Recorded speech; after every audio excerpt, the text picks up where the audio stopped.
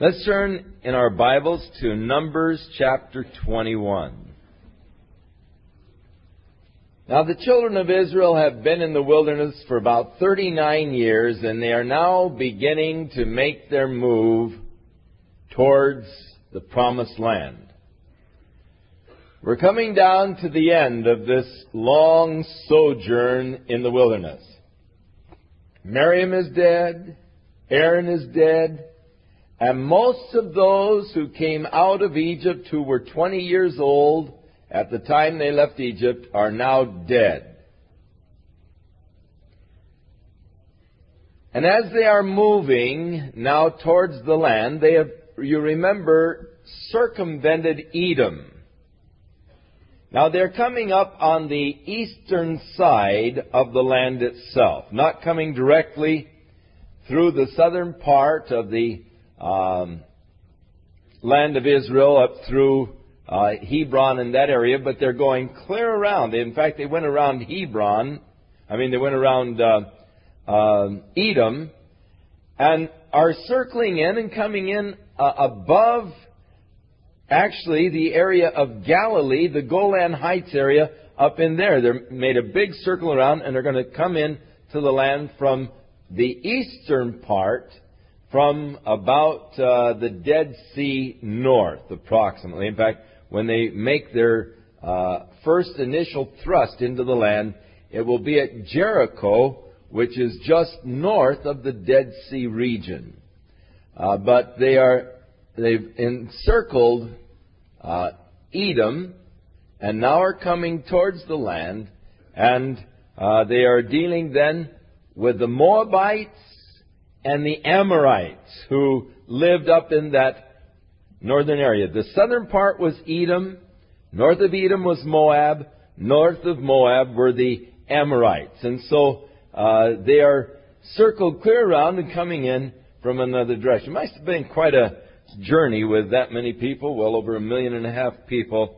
It surely was an interesting experience. And when King Arad, the Canaanite which dwell in the south, heard that Israel came by the way of the spies, then he fought against Israel and took some of them prisoners. And Israel vowed a vow unto the Lord and said, If you will indeed deliver this people into our hand, then I will utterly destroy their cities. So the Lord hearkened to the voice of Israel and delivered up the Canaanites, and they utterly destroyed them and their cities, and they called the name of the place Hormah. And they journeyed from Mount Hor by way of the Red Sea to compass or to circle the land of Edom, and the soul of the people were very discouraged because of the way. It was a hard route. It was a long way around rather than coming directly into the land, and it was discouraging for them because of that long route encircling around Edom. So they were smitten by these Canaanites, and they said, God, you just help us and we'll totally wipe them out. And God helped them and they wiped them out. But now they made this big compass or circling around Edom, not passing through Edom, coming up the Rift Valley by the Dead Sea, but passing clear around that thing. Now the people spake against God and against Moses, and said, Why have you brought us out of Egypt to die in the wilderness? For there is no bread, neither is there water, and our soul loatheth this light bread. Now again they are complaining against God. Why have you brought us out of Egypt to die in the wilderness? We have no bread, we have no water, and we're sick of this manna, this light bread. Now, as we pointed out this morning, in every circumstance of life, there are things that you can complain about. I'm sure that if you want to, you can find something to gripe about in any situation that you face. So also, in every situation that you face, you can find something to be thankful for. And there are people who in every situation are looking for that for which they can gripe. And there are those people that in every situation, they are looking for those things for which they can give thanks. In other words, there are people that are always looking on the good side, and there are people that are always looking on the drab side of life. People who are chronically complaining, people who are chronically giving thanks. It becomes a pattern of a person's life. Now, it is God's will that your pattern be that of thanksgiving. In everything give thanks, for this is the will of God concerning you in Christ Jesus. And God wants you to live a thankful life. God wants you to appreciate what He has done for you. Now, it is true that manna became no doubt a very monotonous thing. It wasn't very flavorful. It was sort of a mild, bland food, but yet it was extremely nutritious. All that they needed to sustain them was in it, as far as vitamins, minerals, and so forth. It was an excellent food. It was angels' food, according to Psalm 72 or so. He fed them with angels' food. And yet, the people chose to complain instead of to give thanks. Oh, God, you're so good. You haven't failed. The manna is there every morning. Lord, you've supplied us all the way. You've sustained us, Lord. You've been so good to us. No, oh, this stuff, I'm sick of it. Manna. And people are that way. And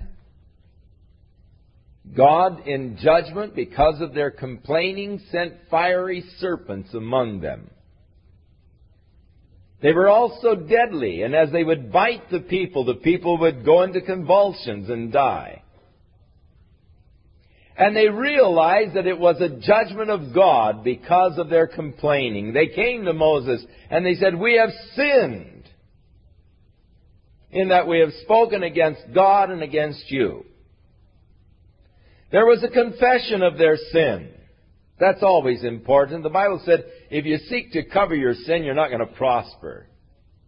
But whoso confesseth his sin shall be forgiven. You try to hide your guilt, you try to deny your guilt, God can't do anything for you.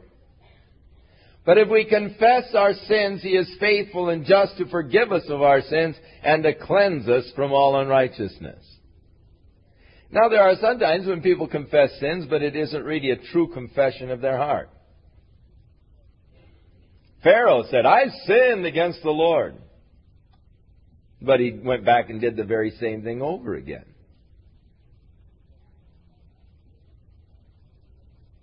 Here the people said, "We have sinned." They recognized that their complaining was a sin, that God's judgment had come upon them. "Moses, pray for us. Ask God to help us." And so Moses prayed. And instead of God just ridding the snakes out of the camp, God said to Moses, "Now make a brass serpent. Put it on a pole and set it up in the middle of the camp. And it shall come to pass whenever a man is bitten by a snake as he is dying, if he will look at this brass snake on the pole, he'll be healed." So God let there be something that the people could do. In other words, you can live or die. It's your choice. Living is very simple. All you have to do is look at this snake, this brass serpent on this pole, and you'll be healed. You'll live. Dying is very simple too. All you have to do is not look, and you're going to die. Someone said, "What must I do to be lost?" Nothing.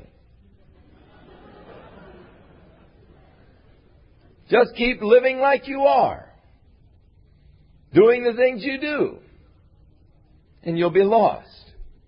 What must I do to be saved? All you have to do is look at Jesus Christ in faith, in trust, believing in Him. Salvation is very simple.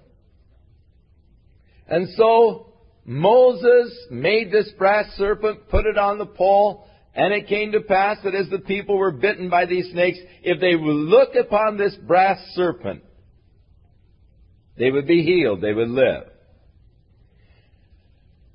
And thus, God gave an interesting foreshadowing of the cross of Jesus Christ. The serpent is always a symbol for sin, because Satan came in the form of a serpent in the Garden of Eden. Brass is always a symbol of judgment. They confessed, "We have sinned." The brass serpent on the pole was a symbol that your sin has been judged. Now, if you'll just look at the brass serpent, the place where your sin was judged, you'll be healed. Later on in Hezekiah's day, the people had made this brass serpent. They kept it. It was an interesting artifact. And they had kept it as they journeyed into the land, and as the judges and kings through all this period, they kept this brass serpent. And at the time that Hezekiah was king over Judah, the people were worshiping this brass serpent. They had made an idol out of it. They were coming and offering prayers before it, worshiping the brass serpent. What does it indicate when a person begins to worship an idol?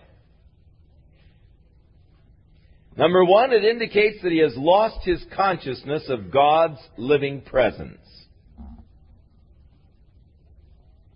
I'm no longer conscious that God is present with me. Thus I am looking for something that will remind me of the presence of God. And so I get some kind of a little reminder, a memento, some kind of an image or whatever that can remind me of God's presence. But the fact that I need an object shows that I've lost the consciousness of the presence of God. Number two, it indicates that somehow deep inside I am longing for that which I have lost. I'm longing for a meaningful relationship with God. I'm longing for a meaningful consciousness of God. And thus I am setting up reminders, things that can bring my attention and my mind to the fact of God's presence. Thus, it is always a sign of spiritual deterioration or degradation. And at the time that Hezekiah became king, he took this brass serpent that Moses had made, and he broke the thing in pieces, because the people were bowing down, worshiping and praying before it and all. And he broke the thing in pieces, and he said, "Nehushtan, dummies." It's not a god. The Nehushtan means a thing of brass. It's not a god. All it is a piece of brass. You know, it's tragic when people begin to worship a building or begin to worship objects. We had a church one time in which we were remodeling the platform, and we decided to remodel the pulpit. I was going to build a new pulpit. And this lady came up and said, "Brother Smith, oh, you can't replace that pulpit. Oh, Brother so-and-so made this, and oh, there have been so many anointed sermons. Oh, it would be terrible if you did anything to that pulpit. Oh, you know, and on and on. And oh, I knew that there's going to be a church split because we wanted to replace the pulpit. Churches split over the dumbest things because people are so dumb. They get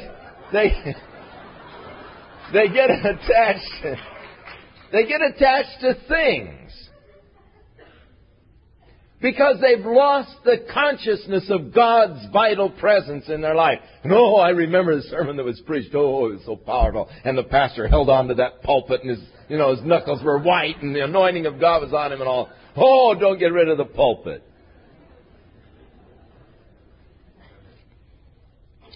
Well, the pulpit was ugly. And we were modernizing the whole, well, it was the ugliest platform you ever saw. Just old-fashioned, ugly, broken-down chairs. And the whole thing was just ugly. So we wanted to modernize the whole thing, got some nice modern chairs. And so I built a new pulpit, but I built it right around the old one.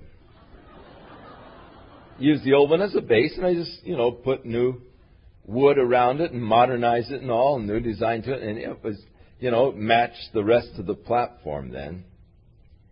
And this woman came to church and just about had apoplexy when she saw the new pulpit. She came storming up to me, eyes flashing, said, "I told you that pulpit couldn't go," and started in. I said, wait a minute, come here, I want to show you something. And I took her around, and I showed her behind the pulpit. Here's the old, ugly pulpit. Everything was there. It's still the same pulpit. I just built around it, and it sufficed her. It was, praise the Lord, we've still got our pulpit.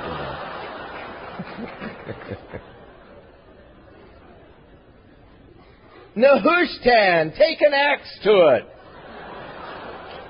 It's just a thing of wood.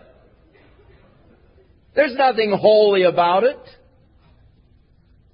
It's just an old broken down piece of furniture.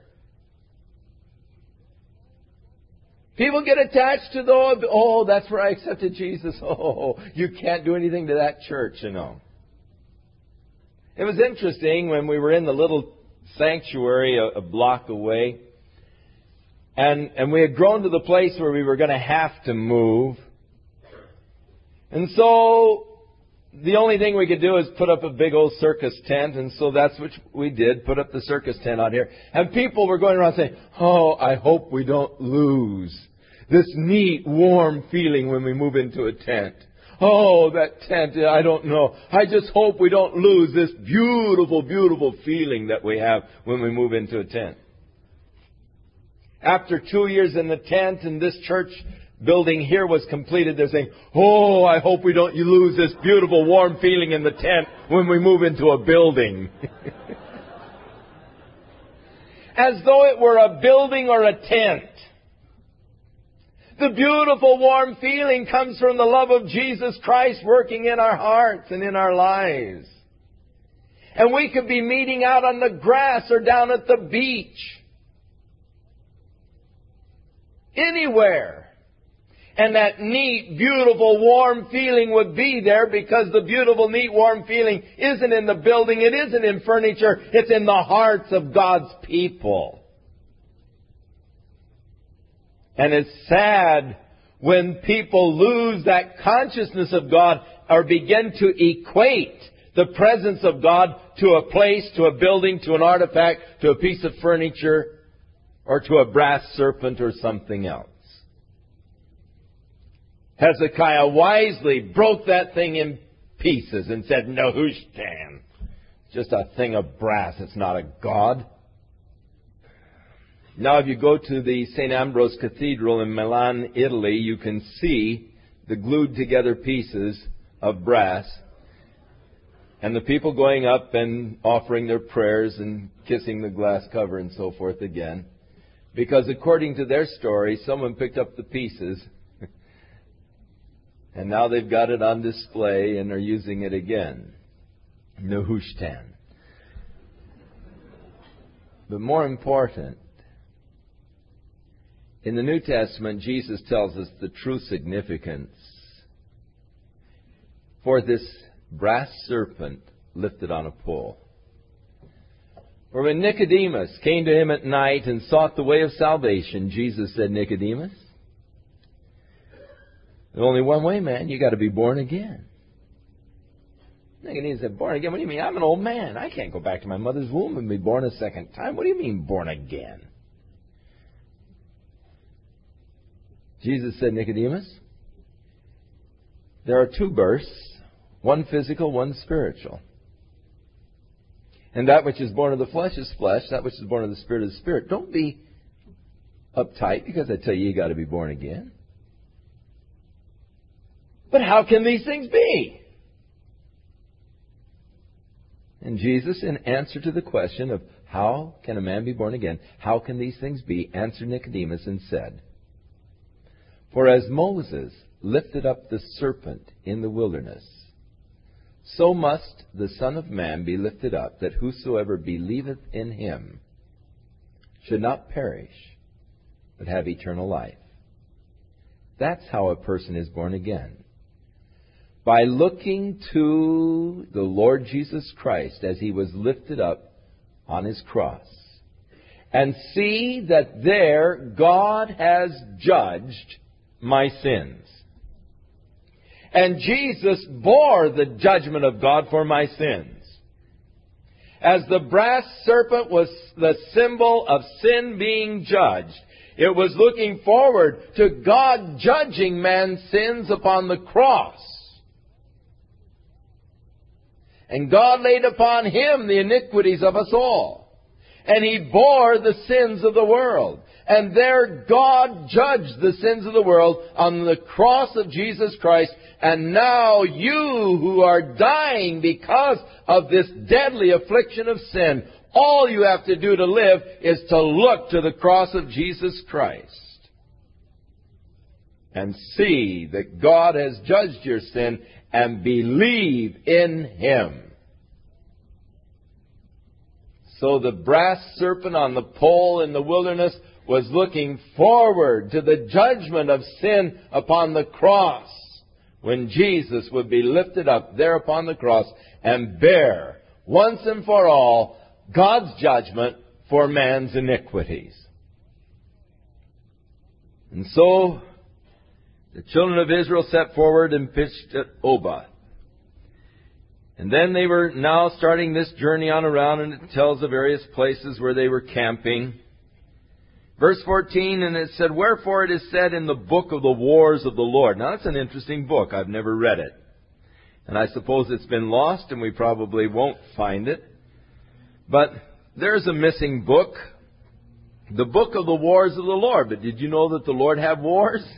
And what he did at the Red Sea, the brooks of Arnon, and so forth.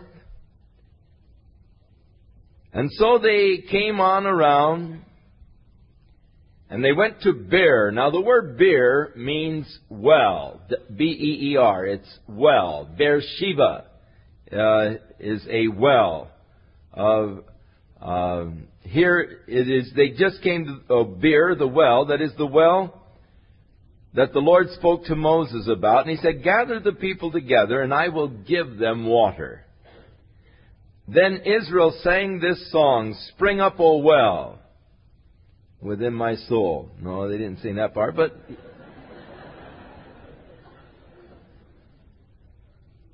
so here's where you got the lyric for that song. Spring up, O well. And they encouraged the people to sing unto it. Sing unto that well. And the princes dug a well. And the nobles of the people digged it by the direction of the lawgiver with their shovels. And from the wilderness they went to Mattanah, and then on to the top of Mount Pisgah, from which they were able to look over the land that God had promised, as they were now in the country of Moab. Now Israel sent messengers to the king of the Amorites, asking for permission to pass through his land, as they did to Edom. The king of Edom refused, came down to meet them with his army, but because the Edomites were actually relatives to them, they just went away peaceably and went all the way around Edom.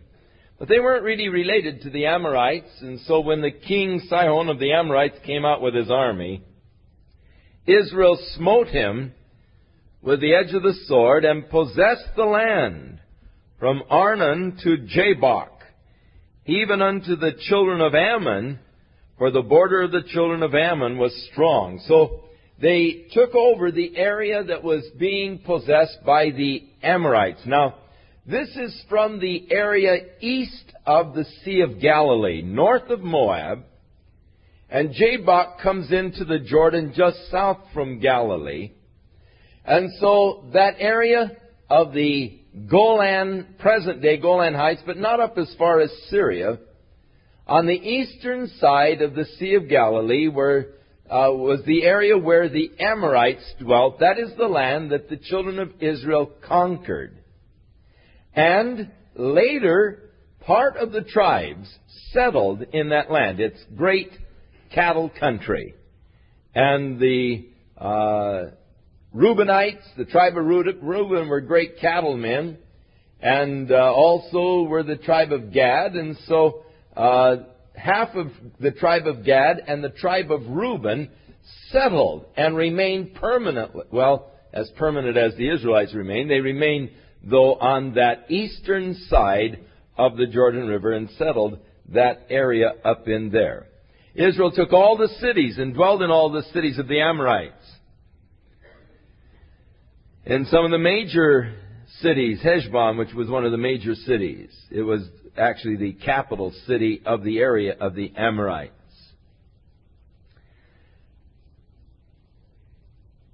And so they declared their victory and so forth in sort of a song and or proverbs.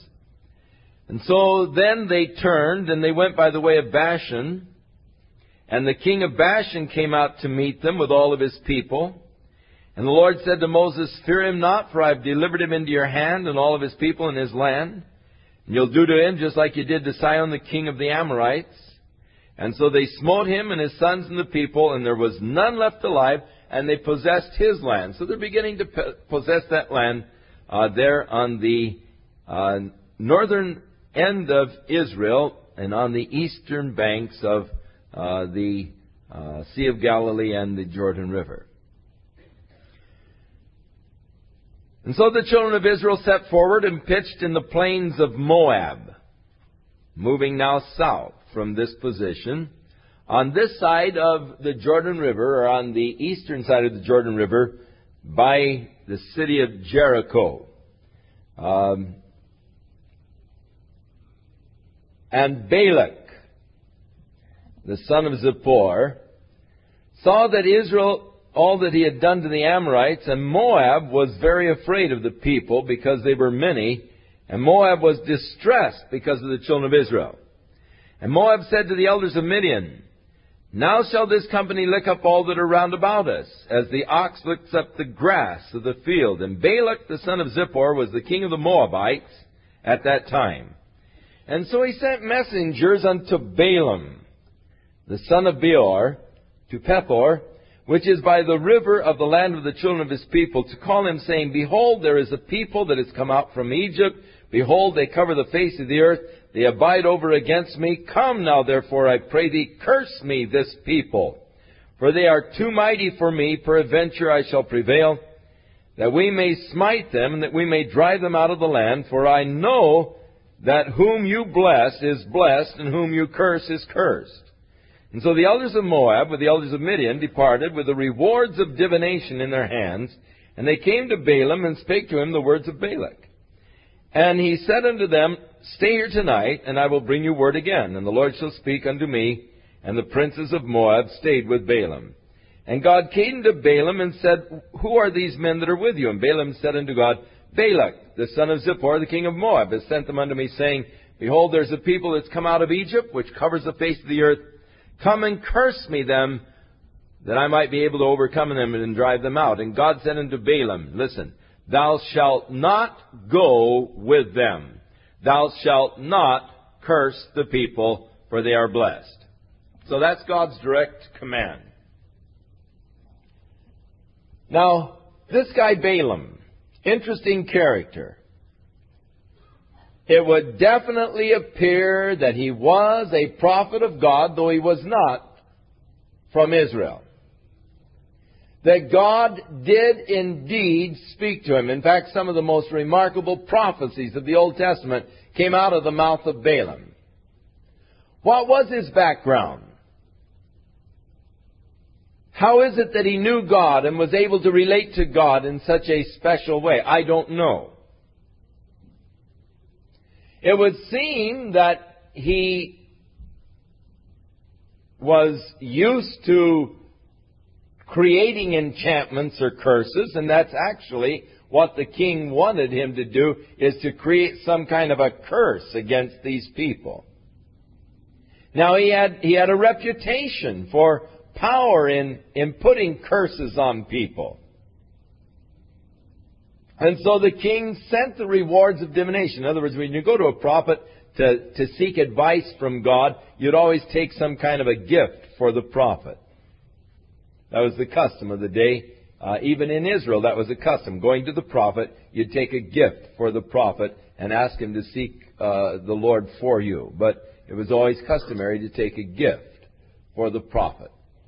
And so the king sent these messengers with a gift, with a command that he would put a curse on these people that had come out of Egypt and were now bordering his land. For I know whomever you curse is cursed, whoever you bless is blessed. So Balaam sought the Lord, and the Lord said to him, don't go to the king and don't curse these people.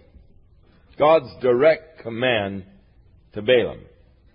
And so Balaam rose up in the morning, and he said to the princes of Balak, you better go home, for the Lord refuses to give me permission to come with you. So the princes of Moab, they went back to Balak, and they said, he won't come. He said the Lord won't let him come. And so Balak the king sent back more honorable princes, men of greater stature as far as the government was concerned. And the king said, don't let anything keep you from coming, for I will promote you to great honor, and I'll give you whatever you want.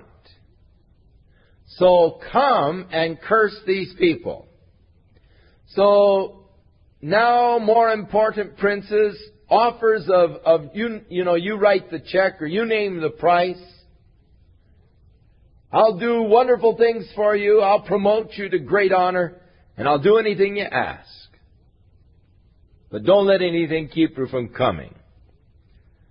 So Balaam answered the servants of Balak and said, if Balak would give me his house full of silver and gold, I cannot go beyond the word of God. To do any less or to do any more. So he said, wait tonight, and I'll find out what the Lord will say unto me.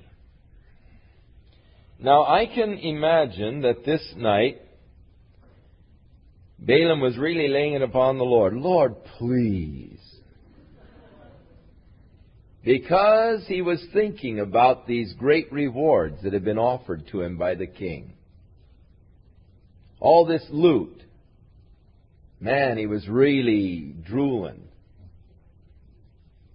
Lord, I'll be good, I promise, but let me go, Lord. Just let me go. Please, Lord, let me go.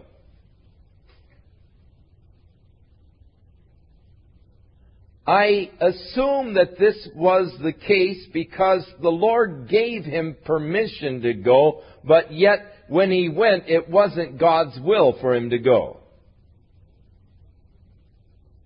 And I do believe that it is possible for us to enter into a gray area of what is termed the permissive will of God. Yes, God will permit you to do it, but He doesn't want you to do it. And I believe that a person can zero in right in the heart of God and the direct will of God for his life. You can be right on dead center with God's will for your life. And I think that there is a gray area that you can get over into, which God will permit you to do it. But it isn't really His direct will. He isn't really pleased with it. But He is, you've insisted, you're pressuring, you're forcing, you're whining, you're crying. Go on then, Oftentimes your kids, they've laid it on you like that. And you say, okay, go ahead and go, but you really don't want them to. You're so tired of hearing them gripe and whine and complain. Get out of here. Go ahead. Go on. Tired of hearing your complaining. And so I assume that this was the case because God said, all right, go. And God said to Balaam at night, if the men come to call thee, rise up and go with them, but the word which I shall say unto thee, that shalt thou do. So Balaam rose up early in the morning, saddled his donkey, and went with the princes of Moab. And God's anger was kindled because he went. God was angry with him for going. Now, God expressed His direct will in the beginning. Don't go with them. Don't curse these people. That was God's direct will for his life. But he was going off into an area. God permitted him to go, but God was angry with him for going. Leaving the place of the center of God's will. I think that it is possible for a person to do that. But out of the center of God's will, you can run into all kinds of problems. All kinds of adversities. And before he had gone very long, very far down the road, an angel of the Lord stood in the path with a drawn sword, ready to take off his head. But fortunately, his donkey saw the angel, though he didn't. And so the donkey turned off the path. And Balaam took his stick and hit the donkey and got it back on the path. And they were going through a vineyard, and in those vineyards, they have rock walls along the pathway to keep people from going over and picking grapes. And so he's going between these rock walls, past these vineyards, and the angel of the Lord stood in the path again. Balaam didn't see him, but the donkey did. And the donkey sort of tried to edge over against the wall and got Balaam's leg pinned up against a rock. And he beat that poor little donkey again. And so again, he got him going down the road. And the third time, the angel of the Lord stood in the path. But this time, there was nowhere for the donkey to go. So he just sat down.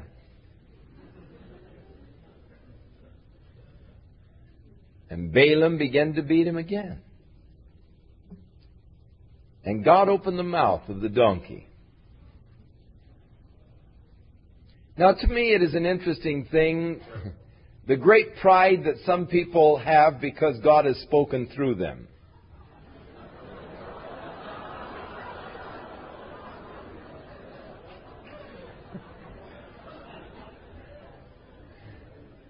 God spoke through me. You know, like you're something super special because God spoke through you. It is true, God still speaks through donkeys today.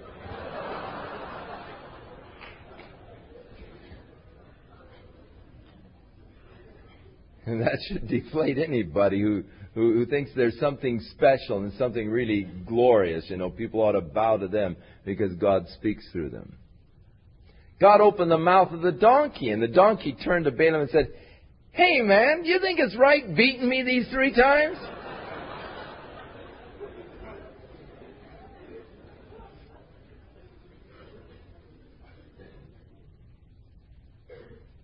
Look, have I ever done anything like this to you before? Haven't I always been a good little donkey?" Balaam said, "You bet your life I'm doing right. If I had a club, I'd kill you, you rotten beast." Boy, talk about being mad.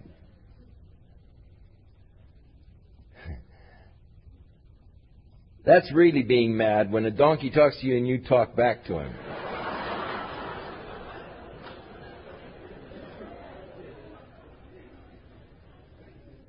Instead of being just dumbfounded, you know, if a donkey talked to me, I just, you know, huh? And he was mad. He wished he could kill that donkey at this point. It's amazing how out of tune and out of sorts we get when we're out of God's will. You know, we're wanting to do our own thing, and God puts a block in the way, and boy, we become angry. We become upset because God is blocking this which I've got in my mind to do. And you get out of the will of God, and you can really get out of sorts in every area of your life. Your whole life just gets out of sorts completely. And so, at this point, God opened the eyes of this prophet, and he saw the angel of God standing there with a sword. And the angel spoke to Balaam and said, "You better be thankful for that dumb little donkey you got. Because had he not turned aside, I would have taken off your head." Balaam said, "Oh, I'll go right home. I'll turn around and go right back home." And the angel said, "No, you've come this far. You know, it's in your heart to go. You go ahead and go, but you just make sure that you don't say any more than what God tells you to say." And so Balaam went on to the king. And so the king brought Balak up into a high mountain where he might overlook all of Israel camped down there in the valley. They came to Kirjath-Huzoth, the city of the streets, literally.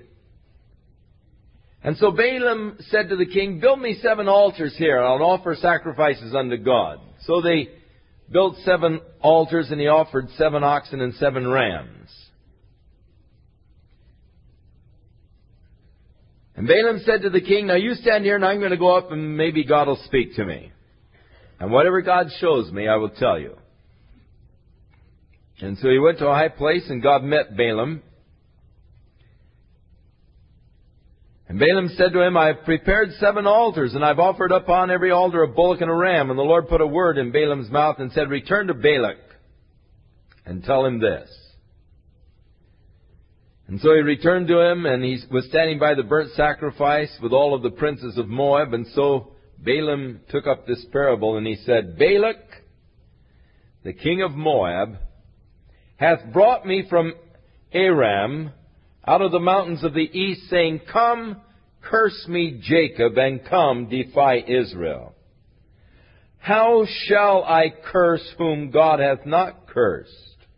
Or how shall I defy whom the Lord hath not defied? For from the top of the rocks I see him, and from the hills I behold him, and lo, the people shall dwell alone, and shall not be reckoned among the nations. And who can count the dust of Jacob, and the number of the 4th part of Israel? Let me die the death of the righteous, and let my last end be like his." And the king said, "Hey, why have you done this unto me? I've brought you to curse my enemies, not to bless them." And Balaam answered and said, "I must take heed to speak that which the Lord has put in my mouth." Now, this one part of this prophecy is interesting. He said, "May I die the death of the righteous, and let my last end be like his."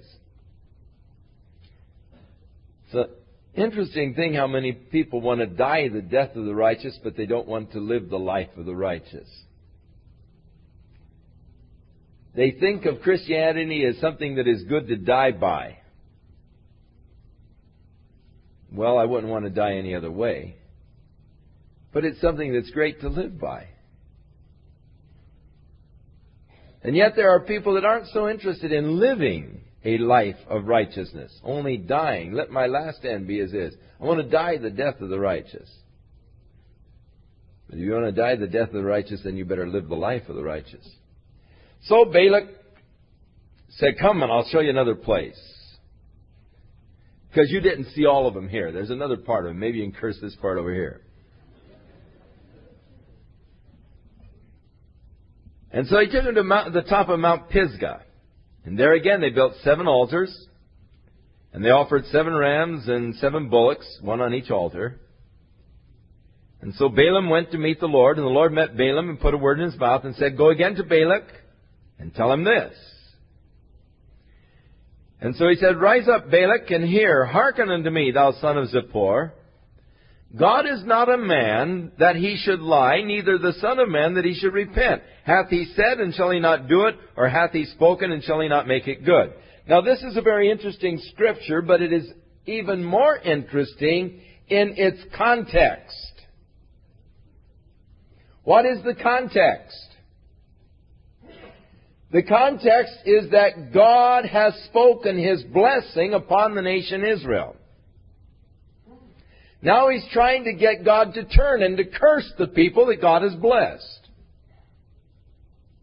And God is not a man that He should lie, nor the Son of Man that He should repent or should change. Hath He not spoken, and shall He not do it? The immutability of God's Word. He doesn't change. He's not a man. If God has declared His blessing shall come. That's the context. But it is a very important scripture that declares to us the nature and the character of God. Because there are some passages of Scripture in the Old Testament that from the passage you might infer that God changed His mind in a situation. But God is not a man that He should lie, nor the Son of Man that He should change. God's purposes remain steadfast and sure. Now, there are times when it appeared that God changed. God said to Jonah, "Go down and warn Nineveh. I'm going to destroy the place in 40 days. And Jonah went down and preached to the Ninevites, and they repented in dust and ashes, and God forestalled the judgment. Had they not repented, they would have been destroyed in 40 days. Because they repented, God gave them an extension of time. But God knew all along He was going to give them the extension of time. We have extreme difficulty in thinking as God thinks. For a little while this afternoon, I watched SC playing Washington. I wasn't really excited about it. In fact, I was so unexcited, I finally turned the thing off because I knew what the score was. The final score, that is. I knew who was going to win. I looked at that game today entirely different from what I would have looked at it yesterday. Rather exciting game yesterday. But today it didn't have nearly the excitement because it was all a replay. So I know the score. I know what's going to happen. I know what's going to be the result. Oh, they just got penalized 5 yards. Oh, no. Oh, that's all right. White's going to, bust through in the next play. So you don't get all shook and upset because of the penalty. You know that Garcia is going to catch the pass in the end zone. And it's a thing where you're watching it, but it's a funny thing because you're not really getting too much into it because you know exactly what the result is going to be. Now, this is the way that God looks at our lives. In Psalms it says we spend our lives like a tale that has been told, or a story that's already told. We spend our lives like a rerun. God, knowing the end from the beginning, looks at us, knowing what the effect and the result of every step I take is going to be. Every move, every decision. God already knows the end result of it. And there are times when it looks from my angle, oh, the Lord's changed on this. All right. No, He already had that in mind. He knew that from the beginning. My attitude towards it has changed. My perspective has changed. But God remains the same. God is not a man that He should lie, nor the Son of Man that He should repent. So those scriptures said, and it repented God that He created man. And all. it is only looking at God from a human standpoint and trying to define the actions of God with human language, which is impossible to do. Because God dwells in a dimension that is so totally outside of our time zone and our space dimension that we cannot, and we don't even have words to describe the activities of God. Thus we have to use words that we have, but they are very limited and do not truly describe the full actions of God. If He is God, He cannot change. Hath I not spoken, and shall I not make it good? Behold, I have received a commandment to bless, and He has blessed, and I cannot reverse it. For He has not beheld iniquity in Jacob. Oh, help us! What do you mean? He just sent the fiery serpents among them 2 weeks ago. Or 2 months ago, whatever the case was. Because of their complaining. Hey, isn't that a neat God? He hath not beheld iniquity in Jacob. It isn't because there wasn't iniquity in Jacob, but it's because God chose not to see it. That is what David was talking about when he said, "Oh, how happy is the man to whom the Lord imputeth not iniquity."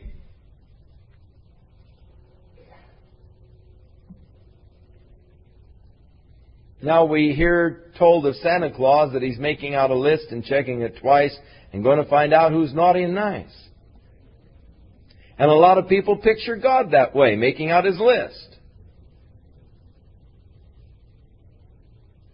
But God has no list for me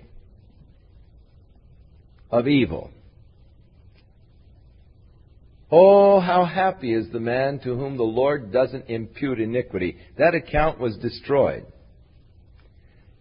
God said that He did not see any iniquity in Jacob. That to me is glorious. That's grace. That is God's grace. Because it was there. But God chose not to see it, even as He has chosen not to see the iniquity of those who are believing and trusting in His Son, Jesus Christ. But we'll leave that to Romans chapter 2 to deal with as we move along and get there later.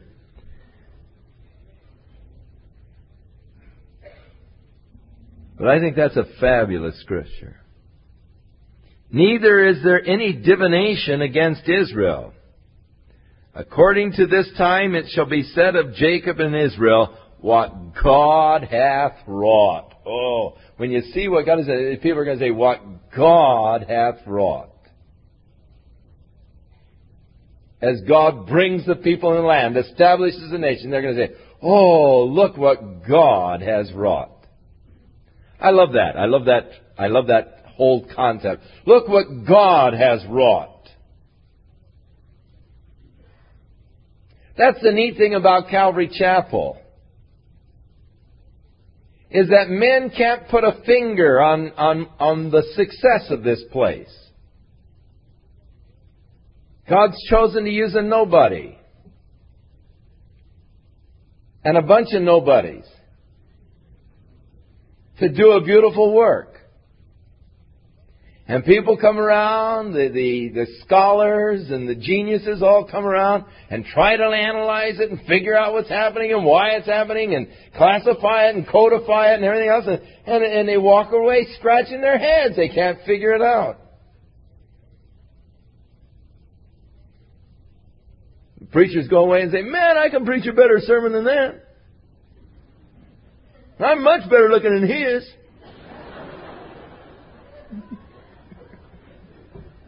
Why don't I have success? Isn't that neat? They just can't figure it out. You can only say what God hath wrought.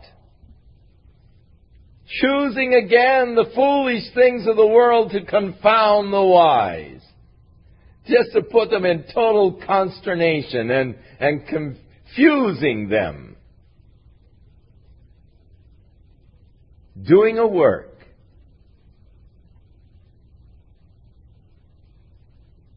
that only He can receive praise and credit and glory for. And I absolutely love it. What God hath wrought. Interesting verse there.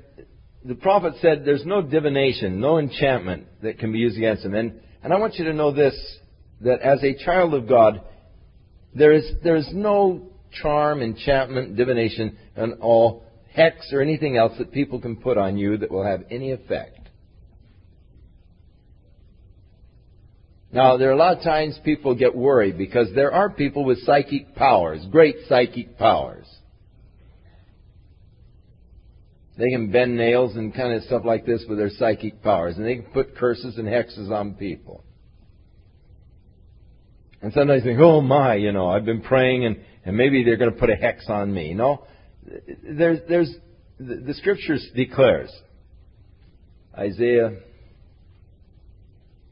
51, I think, no weapon that is formed against thee, 54, thank you. I was close. No weapon that is formed against thee shall prosper.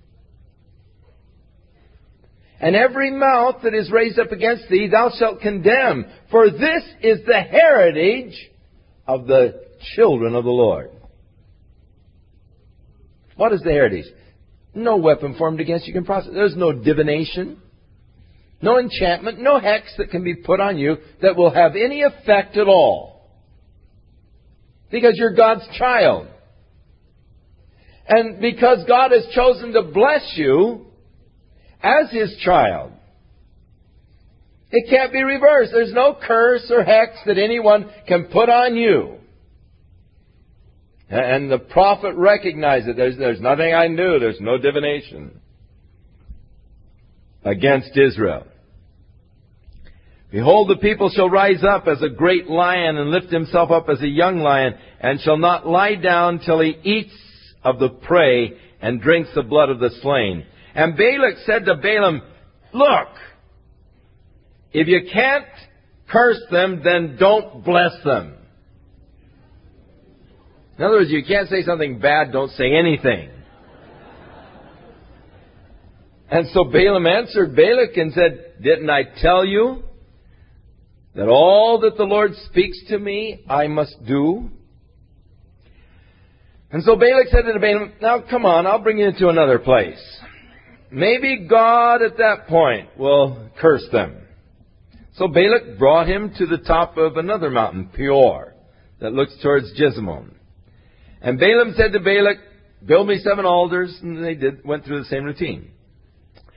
So when Balaam saw that it pleased the Lord to bless Israel, he didn't even go up as the other times before the Lord to seek the face or to seek for enchantments, but he just set his face towards the wilderness. And Balaam lifted up his eyes, and he saw Israel abiding in their tents, according to their tribes, and the Spirit of God came upon. He saw the camp, the people abiding there, the tabernacle in the middle, and the people around about it.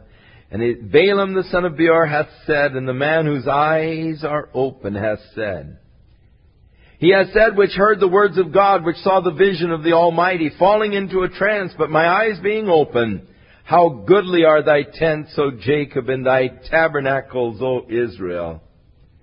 As the valleys are they spread forth, as gardens by the river's side, as the trees of Linalos, which the Lord hath planted, and as the cedar trees beside the waters. He shall pour the water out of his buckets, and his seed shall be in many waters, and his king shall be higher than Agag, and his kingdom shall be exalted. Of course, the king and kingdom looking ahead in prophecy to Jesus Christ.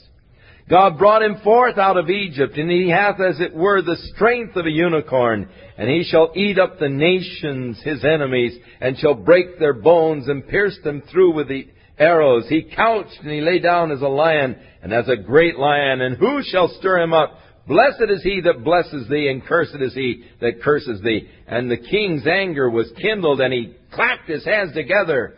And he said unto Balaam, Look, I called you to curse my enemies, and you've altogether blessed them these 3 times. Now you better flee to your own place, for I thought to promote thee to great honor, but lo, the Lord hath kept thee back from honor. I was going to make you a great man, but the Lord has kept you from that. You know, there is an honor that it is well that you be kept from.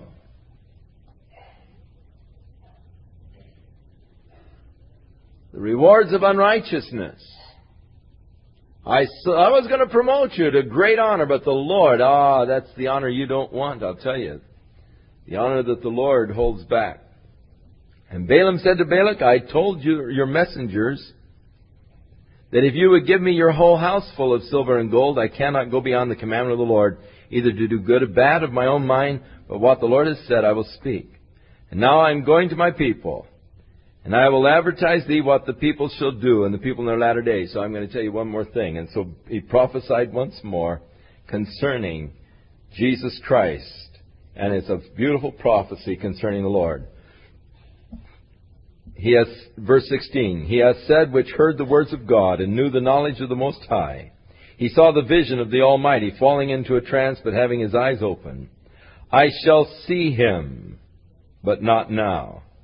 I shall behold him, but not nigh.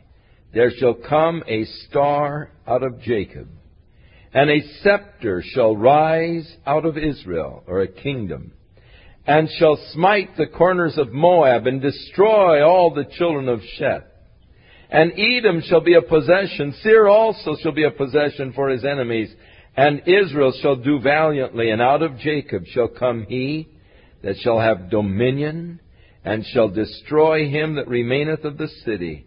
And when he looked on Amalek, he took up his parable, and said, Amalek was the first of the nations, but his latter end shall be that he shall perish forever. Amalek is always in the Scripture a type of the flesh. I don't have time to go into this tonight, but when we get to the book of Esther, we'll deal with Amalek, the type of the flesh. But this is God's word against the flesh. It's going to perish forever. The flesh life is going to perish forever. God's instructions to Saul concerning Amalek was what? Wipe it out utterly.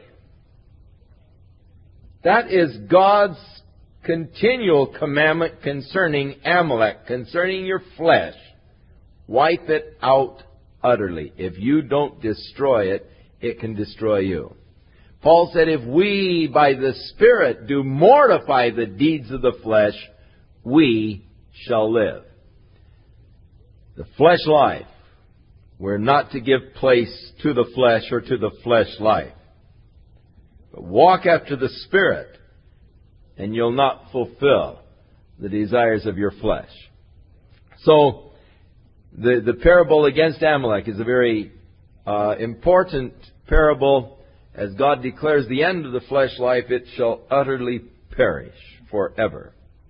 And then he looked on the Kenites and took out the parable and said, strong is your dwelling place, and you have put thy nest in a rock. Nevertheless, the Kenites shall be wasted until Asshur shall carry thee away captive. And he took the parable and said, alas, who shall live when God is doing this? And the ship shall come from the coast of Shittim, and shall afflict Asshur, and shall afflict Eber, and shall perish forever. And Balaam rose up and went and returned to his place, and Balak also went his way.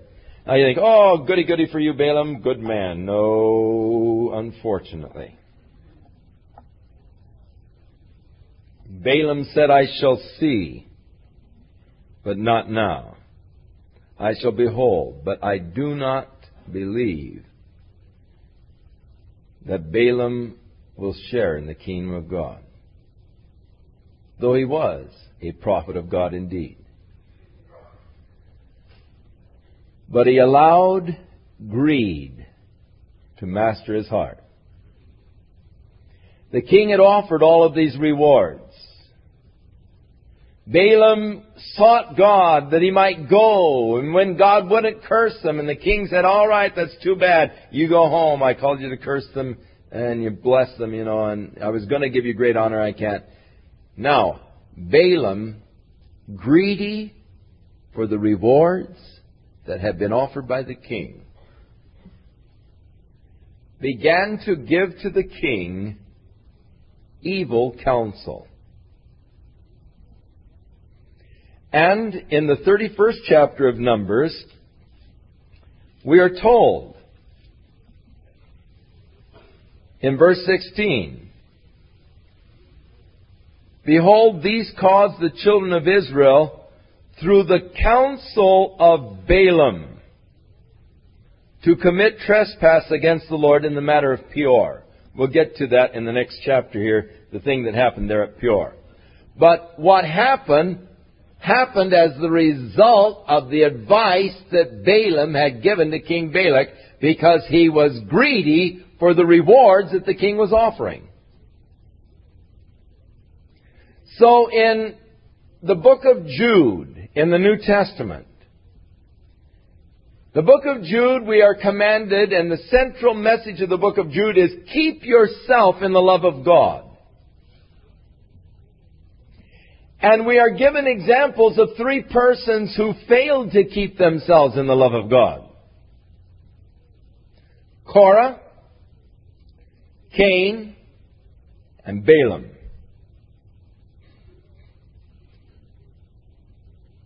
And of Balaam it said, because of his greed,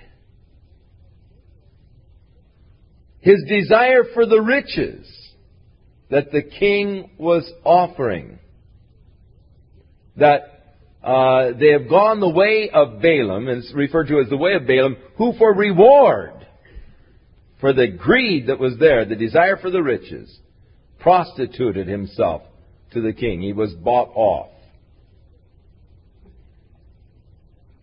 In Revelation chapter 2, as the Lord deals with the church of Ephesus, no, I beg your pardon. It must be in it must be the church of Pergamos. God said to Pergamos that they had there those who held to the doctrine of Balaam. Verse 14, chapter 2, I have a few things against thee, because thou hast there them that hold the doctrine of Balaam, who taught Balak to cast a stumbling block before the children of Israel, to eat things sacrificed unto idols, and to commit fornication. So the doctrine of Balaam, idolatry and spiritual fornication, that Balaam set the king Balak up to do. Now, it doesn't tell us right immediately in our text that this is what happened, but by looking at other scriptures, now we understand the next chapter and what is brought out in this next chapter. In 2 Peter chapter 2 and in verse 15, Peter also makes mention of Balaam. And he's talking about the false prophets. There will be many of them. False teachers who privately will bring in damnable heresies, even denying the Lord. And many will follow their pernicious ways, by reason of whom the way of truth is evil spoken of. And through covetousness shall with feigned words or deceitful words make merchandise of you. Every religious system or every so-called prophet of God who seeks to make merchandise of you through deceitful words is a false prophet, and you can tell them easily. They are using these deceitful words to get you to support them. And I believe that every computerized letter sent out by these men is guilty of feigned words. Dear Charles,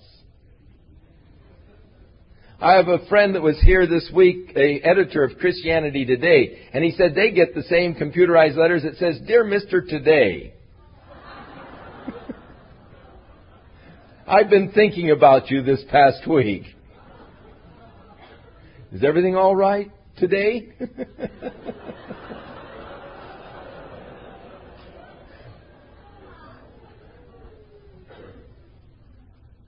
Now, please go out and borrow $25 and send it to me because I'm desperate.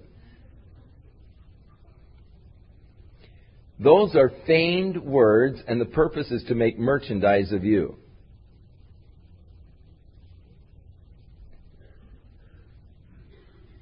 The Bible classifies them as false prophets. What is feigned words? It's saying something you don't really mean. "Oh, all of you beautiful children, I love you." You don't even know me. How can you love me? Feigned words, fair speeches, seeking to make merchandise out of people. Now, among these false prophets, Peter warns us that actually they are much like Balaam, which, verse 15, which have forsaken the right way and are gone astray, following the way of Balaam, the son of Bosor, who loved the wages of unrighteousness. The guy loved the wealth. The false prophet, taking the monies and using it for his own enrichment, prostituting his ministry. And so he advised the king this way. He said, "Look, Balak, I can't go into a little spiritual trip and bring a curse. God won't allow me to do that. But these people, their strength lies in the fact that they worship one God. And God honors them, and God has taken them as His people. But the God that they worship is a very jealous God. And if they start worshiping other gods, then His wrath will come upon them. And He'll destroy them. So here's what you got to do. Take a lot of the beautiful young girls that are here and send them down and let them flirt with the young guys. And let them entice the young fellows into acts of fornication. And when they get them all involved in these kind of acts, then let the girls bring out their little gods and say, "Look, these are the gods that we worship. You want to see how we worship these gods?" And their gods were worshipped in sex acts. Many of the pagan religious systems, the actual sex act was a part of the worship of the goddess Venus and Aphrodite and some of these other pagan gods. And in the sex act itself were spiritual rites of these religions. So let us show you how we worship our gods. And so the king followed the advice of the prophet, and that brings us into chapter 25. And as Israel was abiding there at Shittim, and the people began to commit whoredom with the daughters of Moab. And they called the people into the sacrifices of their gods. You see, they got the young guys say, "Come on, and go with me to the sacrifice of my God." And the people did eat, and they bowed down to their gods. And Israel joined himself unto Baal Peor, or the Lord of Peor. Peor was the name of the mountain there. And the anger of the Lord was kindled against Israel, and the Lord said unto Moses, "Take all of the heads of the people and hang them up before the Lord against the sun, that the fierce anger of the Lord may be turned away from Israel." In other words, cut off the heads of these guys that are doing it, hang them up in the sun, that my anger might be turned away. And Moses said to the judges of Israel, "Slay every one his men that were joined to Baal Peor," every man that joined in those rites. And behold, one of the children of Israel came and brought unto his brethren a Midianitish woman in the sight of Moses, and in the sight of all the congregation of the children of Israel, who were weeping before the door of the tabernacle of the congregation. Here these guys were weeping and repenting before God for what was done, and here comes this guy in with a prostitute. Right there where they could all see him. Into his tent, all excited and all. And so Phinehas, the son of Eleazar, he actually was the grandson of Aaron. When he saw it, he jumped up and grabbed his javelin and went over to the tent and thrust the guy through and the woman through, both of them in their tent. And so the plague was stayed from the children of Israel. But those that died of the plague were 24,000.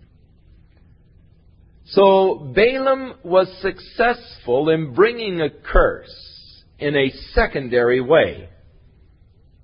And by his advice to the king, he laid a stumbling block before God's people, so that when Moab was conquered and the Midianites were conquered and they were slain, Balaam was slain with them. Now God said, because of Phinehas' heroic deeds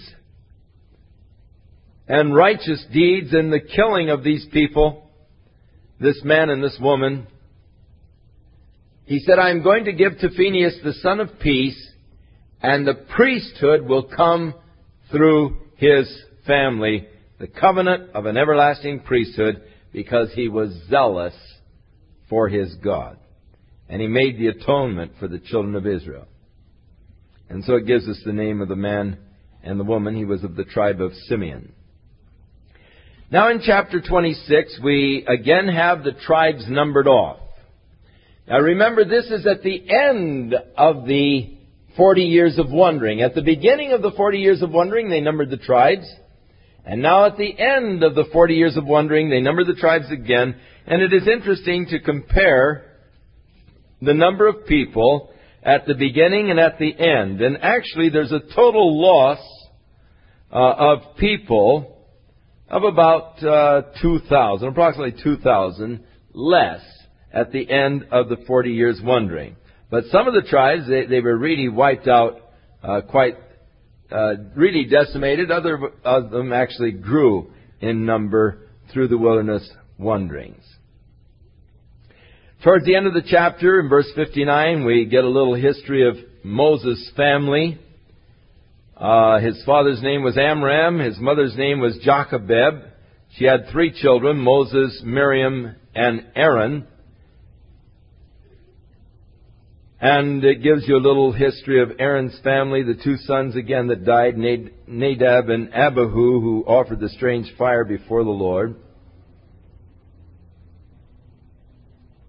And now that generation has passed away. There's no one left except for Moses, of course, is still alive, and Joshua and Caleb. But all of those that came out of Egypt who were 20 years old or older have now all died, with the exception of these 3 men. Moses is soon to die before they go into the land. Chapter 27, we have the beginning of a woman's lib organization. Then there came the daughters of Zelophehad, the son of Hepher. Now what had happened is that the dad had 7 daughters but no sons.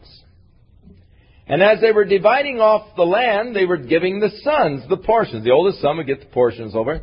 And so these gals said, hey, now wait a minute, it's not fair. We have equal rights, you know. And our dad didn't have any son. If you don't give us any land, then my father's name will die in Israel. So Moses said, well, we'll take it before the Lord. See what the Lord says? The Lord says, these gals are right. Give them the inheritance of the family. And so they won their case, and the daughters of Zelophehad received the inheritance. So God's with you, gals, and He's looking after you, and you've got a just cause. But unfortunately, these radical women are taking it far beyond God's there is that which is right, but then there is that taking it beyond and far beyond what God ever intended. So balance is such an important thing. So he gave the law then of the inheritance. If there is no son, then it goes to the daughters. If there are no daughters or sons, then it goes to a man's brothers. If he has no brothers, then it will go to his father's brothers. And if his father has no brothers, then it comes to the next of kin, whoever is closest in the family to him. Now the Lord said to Moses, "Get up to the Mount Abarim, and see the land which I have given to the children of Israel, and when you have seen it, there also you'll be gathered to your people, and as Aaron your brother was gathered. For you rebelled against my commandment in the desert of Zin, in the strife of the congregation, to properly represent me at the water before their eyes." That is, the waters of Meribah in Kadesh in the wilderness of Zin. So Moses, get up the mountain, you get to look at the land, but then you're going to die. You're not going to be able to go in because of your misrepresenting of me there at the water of Meribah, the waters of strife. Moses said unto the Lord, "Let the Lord, the God of the spirits of all flesh, set a man over the congregation." Now, this is an interesting little verse. Let the Lord, the God of the spirits of all flesh, set a man over the congregation. From this little verse, the Mormons have developed their whole doctrine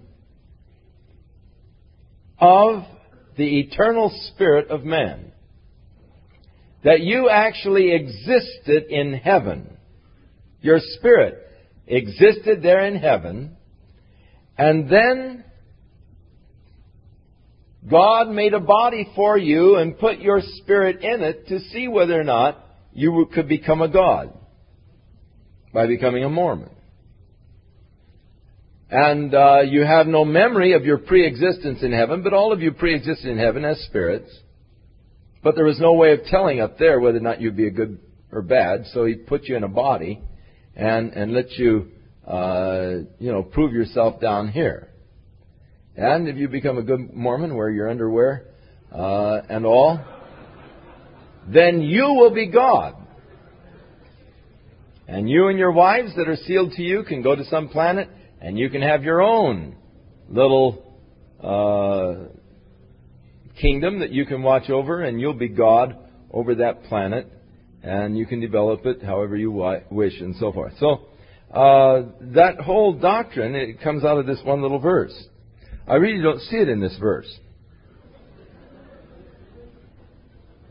Let the Lord, the God of the spirits of all flesh. But it doesn't say anything about the spirits pre-existing with God, being in heaven before or anything. He's just the God of the spirits of all flesh.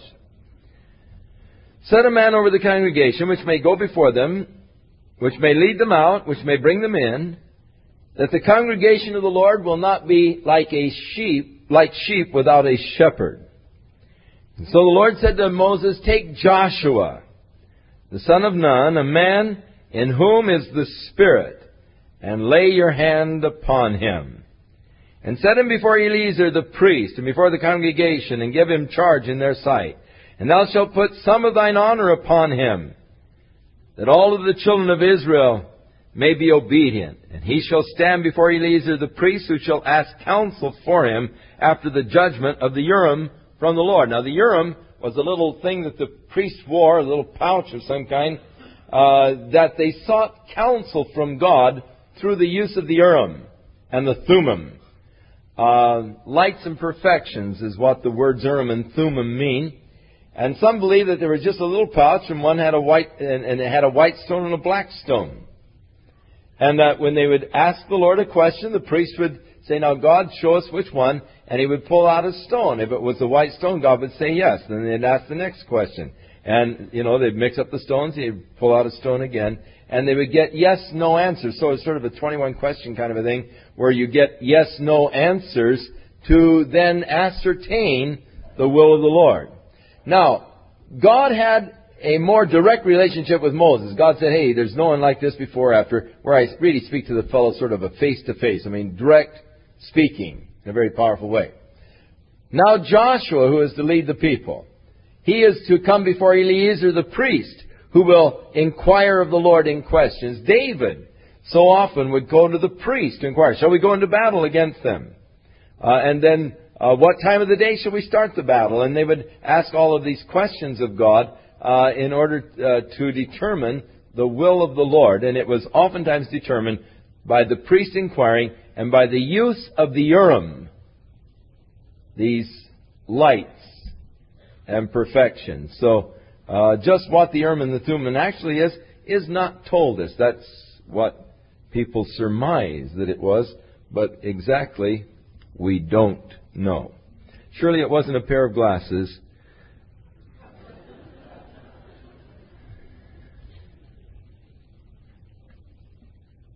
By which you can read hieroglyphics when you put them on. Hocus pocus.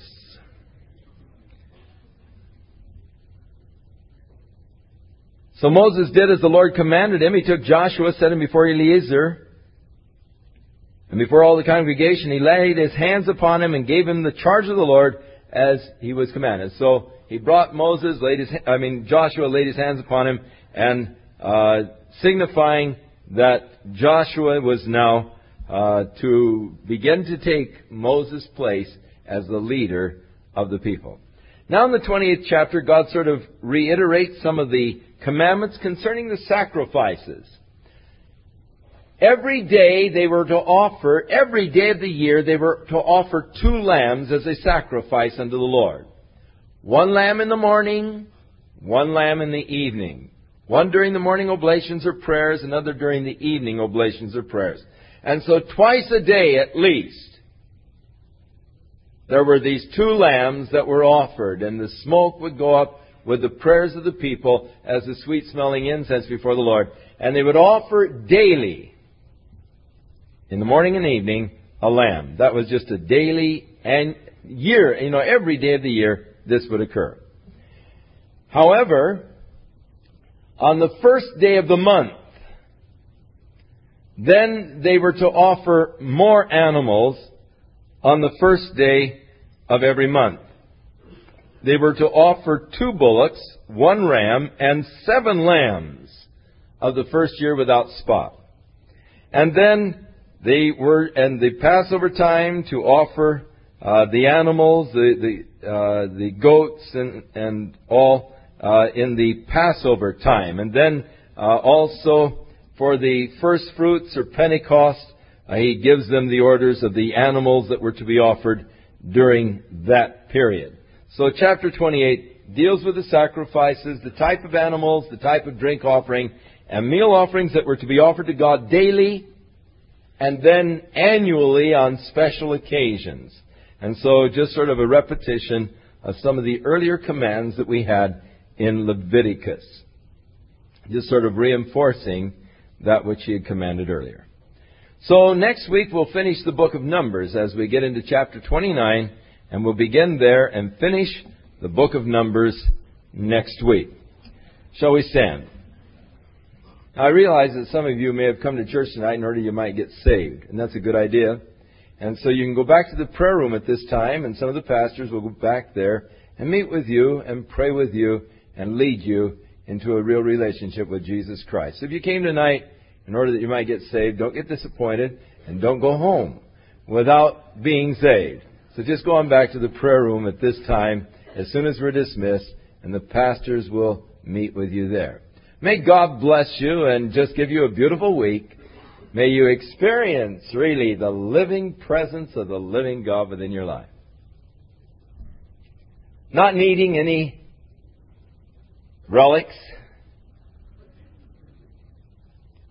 but just be conscious of the nearness of God and of God's great love wherein He loves you. He loves you so much that He doesn't see anything wrong with you. Isn't that neat? Man, that's more than my wife loves me. And she loves me an awful lot. Oh, so glorious to be walking with the Lord and serving Him. May God just fill your life with joy praises and thanksgiving all week long.